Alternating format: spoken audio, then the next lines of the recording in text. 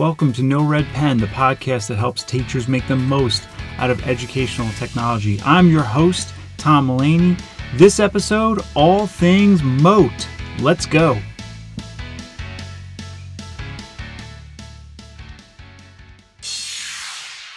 So Moat is a Google Chrome extension, and what it does is when you have installed it and signed in, is it allows for adding audio to Google Slides, Google Docs, Google Classroom, Google Forms. It does that by having a native button inside of comments, but it does it in a few other different ways that we'll talk about today. Now, first of all, when you install the Moat Chrome extension, you'll want to use the puzzle piece in the upper right corner of the Chrome, right to the right of the URL bar. You'll want to use that puzzle piece to make sure that you have Moat there and visible. It's a purple logo, it's a purple circle, white cursive M. Click on that Moat and you'll see your recent Moats and My Activity and Engagement. You can click in there and you see everything you've recorded in Moat across a whole variety of Google Workspace apps, but also on the web as well, and we'll get to that shortly. All right, the first thing I'm going to talk to you all about is something you can do with Moat that is really nice and that your students or your viewers do not need to have the extension installed, and that is add audio or insert audio to Google Slides. When you install the Moat Chrome extension, in the upper right by the comments history bar, you'll see the Moat logo. That's a button. You press it and you add audio. And you know how you can add audio in Google Drive to Slides, but unfortunately, you have to make sure that audio is set to public. Well, guess what? Moat does that for you. And it's this really nice purple player button that it installs, and anyone with or without the extension has it there. One thing you can then do is that Moat player button that has the linked audio, you can replace that. So you can make that any image in the world. You can have it be an image that says click me. You can have it be a different audio image. You can have it be an animated GIF. You can have it be just an image of your content. So that is really nice. And that's kind of where I'll stop as far as things you can do with Moat where the students don't need the extension. For the rest of this, you really do want to have your students install the extension. If they don't, it will pop them into a new tab. I'm not a big fan of that. I like having audio and video embedded into the digital content. What happens with students is they have 20 tabs open and it becomes very, very unproductive and confusing. What I will talk with you about today is only things you can do with the free version. There is a premium version. It gives you a longer recording time. It gives you some more features. But I know for teachers that's really hard, and to get districts to buy that, it's something they should consider. But let's just stick to the free version. Additionally, I'm not going to talk about the iPad app. There is an iPad app with Moat. So if your students use iPads, that is an option. The one thing about that is when there's audio, it will pretty much pop them into the Moat app rather than stay in the native app. So we're going to stick to the web, Google Chrome extension, free version for this. First of all, have your students install it if you can do that. The one thing I will say is Moat it takes a minute to become part of your Google Workspace ecosystem. What you'll notice is that you'll install it, it will ask you to sign in, it will ask you for all these permissions, a Google Classroom permission, Slides permission, Gmail permission, Drive permission, and it takes a minute to get up and running. So what I would suggest is have your students install it and then just let them play with it. Say, hey, try it in Gmail, try it in Classroom, try it in Slides, and what that will force them to do is sign in, get all those permissions right and all that stuff. You are not going to, in the space of a 40-minute class period, say, all right, students, I want you installing Moat, signing in, registering with Google, and now I want you to add audio comments to your Google Doc. No, just have them install, sign in, let them play, tell them try it in this, try it in that, but don't make it anything that you would grade. With the Google Slides integration, students could upload an image of what they're doing in math and then record themselves talking about it.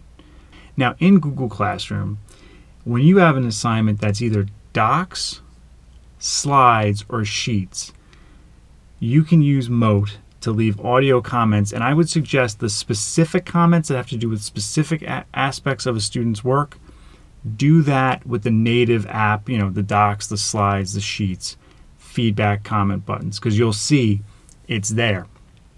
You'll see this little purple button, add the audio to a comment, and again, if the student has it installed, that comment will play right there.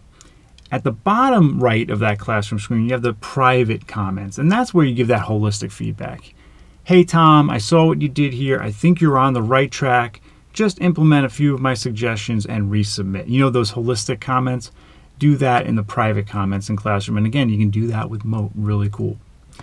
And now in Google Docs, you can add audio to your Google Docs. I think I've spoken on this podcast about SmartShips and how you can now embed YouTube videos with the link previews in Google Docs. Well, guess what? You can do it with audio with Mote as long as the student has it installed. You click the Mote extension, and then there's a button there to record what they call a Mote voice note.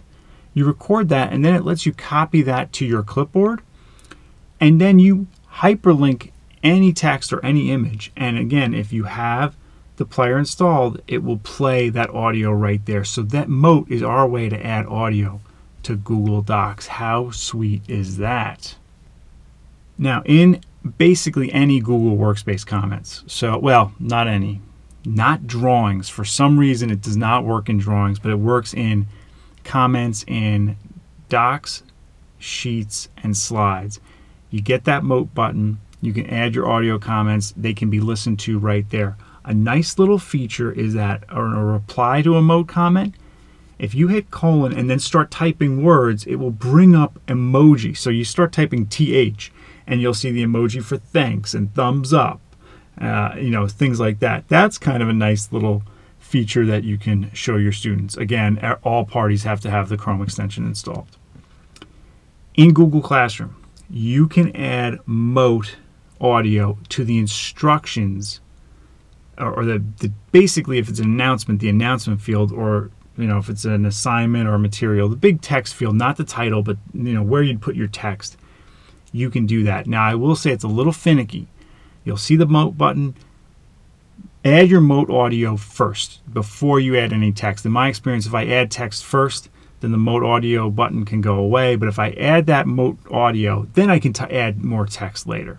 But that's really nice that you can do that in Classroom, any Classroom post really. You can add Mote audio so students can hear your voice explaining the assignment right there.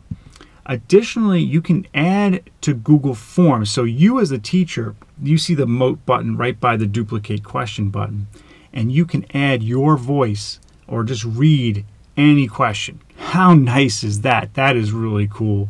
Nice way to add audio to Google Forms, and the kids see that little play button when they have it installed. When students have the Mote Chrome extension installed, they can answer any short answer or paragraph answer Google Forms question with Mote, which is, I think it's a positive and a negative. So do you want your students answering questions with their voice or by typing? And I think that might depend on the use case. Might be a nice modification for students with learning needs.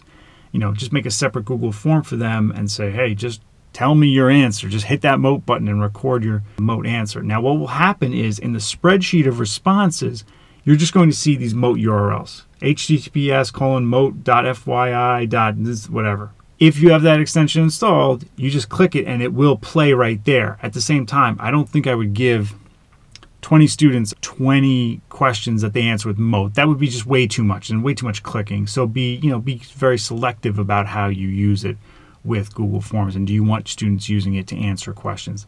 Again, could be a great modification for students with motor issues or other learning needs.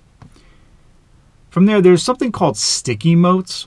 Let me tell you what a sticky Mote is. So you go to any website in the world, any website, this is outside of Google Workspace, any website that you want your students to read, you then click the Mote extension, you click that record button, but that copy that we use in Google Docs to add audio, what that becomes is a sticky note.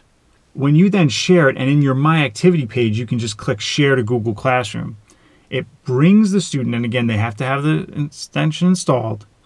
It brings the student to that page, but there'll be a it's movable. It starts in the upper right corner, but people can, the viewers can move it wherever they care to. Play button. This is pretty cool. It's a play button, so you can record any audio that you want them to hear with that website. One last thing I'll tell you about Mote is that it works in Gmail. So if you have it installed, it will have right by the send button, there will be a Mote button. You can record audio. Now, earlier this year, I used it successfully. Right now, what I'm noticing is that even when my recipients have the Mote extension installed, it doesn't play right in the inbox message. It pops them out to a different URL where they can hear the message. So I don't know what's going on with that. I've heard on the Mote YouTube channel that it should just play in the email. So I don't know, but it does work with Gmail as well. So that is all you can do with Mote. Are you getting excited to use Mote with your students? I'd say definitely give it a try. Literally add your voice and your student's voice to digital products. That's all for this episode. I'm thinking in 2 weeks I'll come back with a little deep dive on Google Docs and some things we can do with it now that maybe 6 months, a year ago, we could not do with it. In the meantime, please rate wherever you listen to your podcast. And if you want to get some EdTech PD in your school, just reach out. Go to TomMulaney.com, click on consulting, and I'll be happy to work with your school to help all teachers make the most of EdTech in the classroom. Thank you so much for listening.